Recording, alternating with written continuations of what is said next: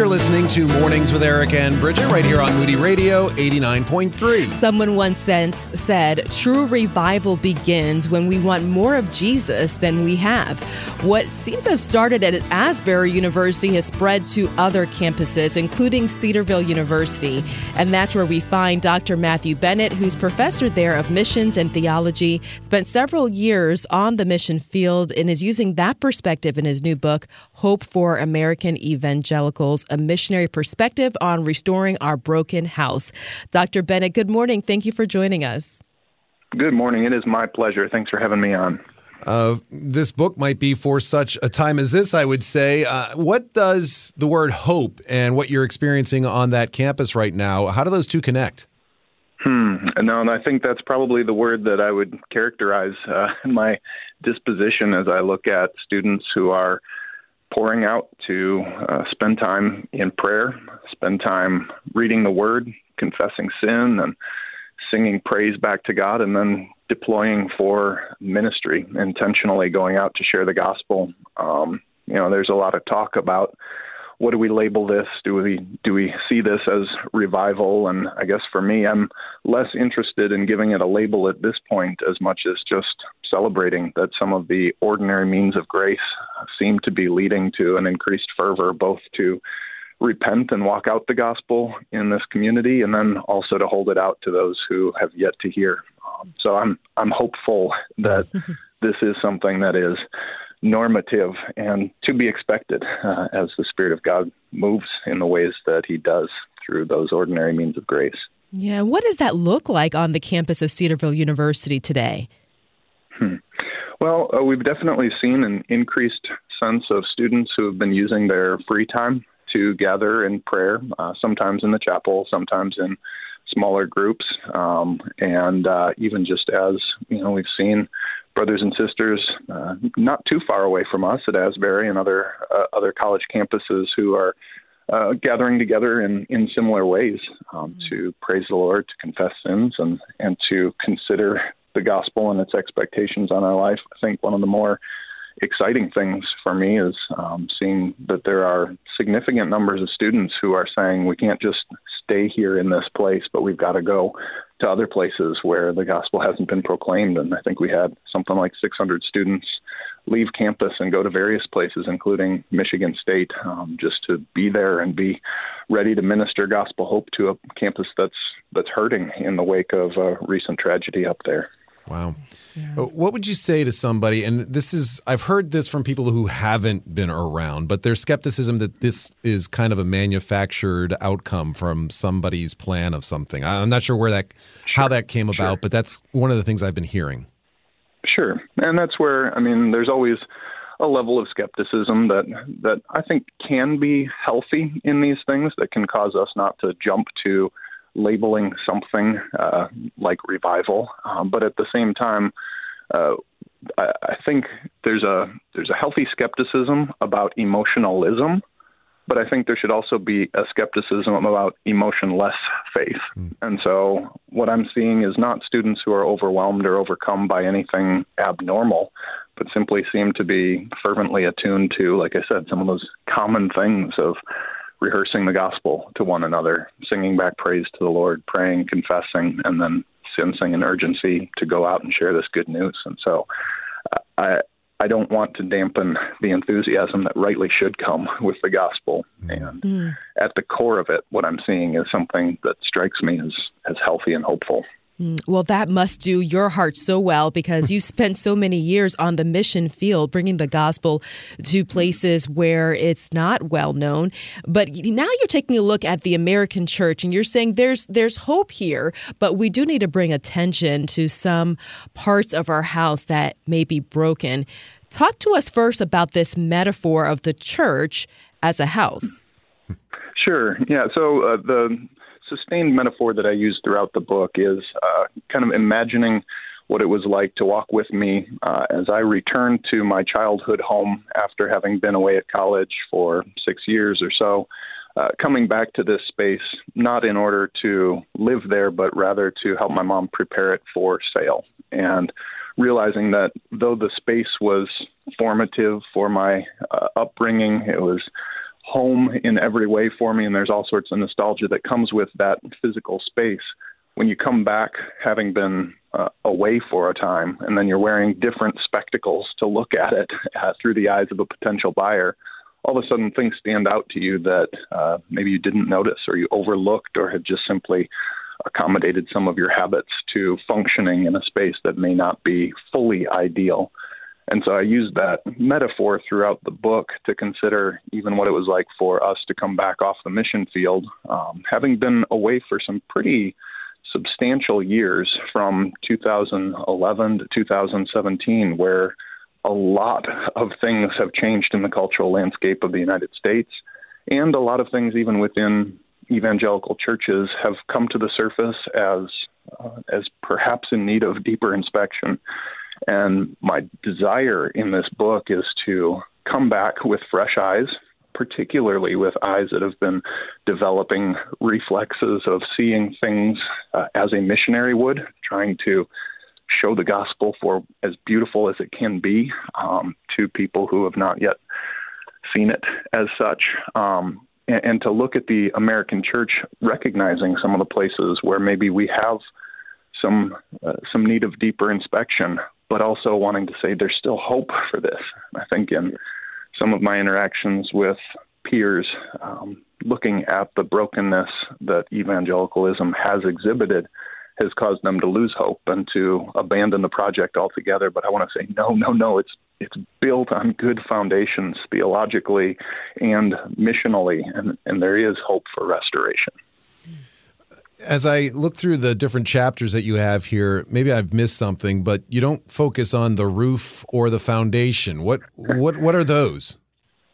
Yeah, I think the metaphor obviously will break down at some point. The foundation, though, the foundation, I think, is very clearly something that is the firm foundation of Christ and the gospel and the biblical testimony of what this world is and what it is for, and the God who has created it, who has authority over it, and who calls us by his grace and mercy to be restored to a relationship with him. So the foundation is firm, and the studs of evangelicalism, traditionally kind of thought of as, a Bible-centered expression of Christianity, something that is focused on the cross of Christ as the means of being restored to a relationship with the God whose image we bear, that personal conversion is a necessary thing where somebody who is an alien and stranger, far off from God, is brought near by the blood of Christ, and personal faith is the means by which they do that. And then finally, the idea that faith should lead to an active outworking of sanctification and mission. Those are good studs on which to make sure that we can refurbish the house without having to raise it. So as far as the roof, I'm not sure what I'd label the roof. All right, well, let's go into that house. By the way, we are talking with Dr. Matthew Bennett, author of Hope for American Evangelicals. Going into the house here, you talk about our dining room reflecting our ethnic diversity. That's a good proof of the gospel's truth, that it's reaching every tribe, nation, and tongue. Yeah. And I think that's so important in what are divisive conversations around race issues and racial tensions that are prevalent in today's day and age. There's lots of distracting elements, I think, to this conversation, in terms of what sociological theories you might appeal to and how that's going to affect your perspective. And it seems like within the church, we have some who have dedicated themselves to using some of these sociological extra-biblical approaches, others who have dedicated themselves to fighting those approaches. And I want to argue that if we take our gospel lenses and look at these issues, we actually, as the church of anyone in the world, have a compelling reason to actually fight for racial unity and an uncommon unity that exhibits diversity. Because what we're saying, the world identifies racism and some of the tensions as problems, but the world, apart from some underlying compelling reason to say that we have some fundamental sameness, the world is left to try to hope that they can create or make a unity, whereas the church's message is that when people are grafted into the one vine of Christ and adopted into the one family of God, we have a fundamental, deep unity that we're actually working to manifest. And so it's the church that actually has confidence that this project of moving towards unity is possible. And as we do that, a watching world that's identified brokenness as something they may or may not label as sin, but certainly something they'd recognize as evil, the church being able to come together in a diverse unity is actually an exhibition of the beauty and the compelling nature of the gospel that transcends some of these otherwise divisive elements of our culture. How many times have we had a meal and we said, you know what, this is good conversation. Let's take it into the living room. And that's kind of where we go now, where we talk about a problem with theology, right? Yeah. I think there is a tendency in the church, and I want to affirm the importance of doctrine all throughout this, but there is a tendency in the church, especially these days with things like social media, where you can launch an attack on someone's ideas from a distance without any context. There's a tendency for us to become so attuned to policing someone's doctrine in secondary and tertiary issues that we start anathematizing people for certain views that they hold. And we do so not in order to win a brother or to, come to a clearer understanding necessarily of biblical teaching, but simply to reinforce some of the tribes that we belong to. And I think the thing is, we do this via social media in a way that we don't even pay attention to the fact that the world is watching us. Mm-hmm. And so the analogy I use is in my living room, going into that place as a returnee to the space. I understood that to be the place where our family let our hair down. And, it was an intimate space of privacy and family life. But then when I went back into it, I realized that two of the walls are windows without any window treatments. And so people walking by on the street were privy to all the things that my family was doing. And I thought about some of the embarrassing moments and maybe even ugly moments that people could have witnessed. And I tried to compare that to what we're putting on display in some of our public, our public angry displays at brothers and sisters from other tribes on issues that are not necessarily gospel level issues, and the ways that we treat one another sometimes are actually discrediting the gospel that we would otherwise proclaim and hold out. Such a warning for all of us. Well, you also talk about our yard and how there's sometimes a difference between a manicured ministry and a missional ministry. Talk to us about this aspect.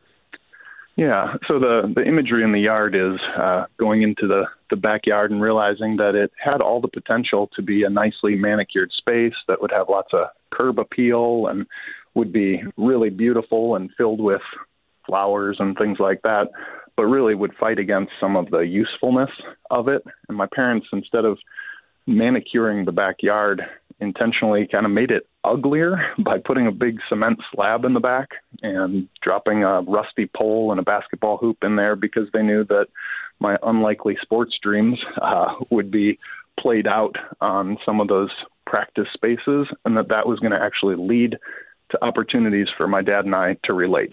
And so we spent countless hours playing basketball in the backyard, and in between games, him pouring into me and discipling me in this life-on-life, informal but intentional and directly relational sort of way.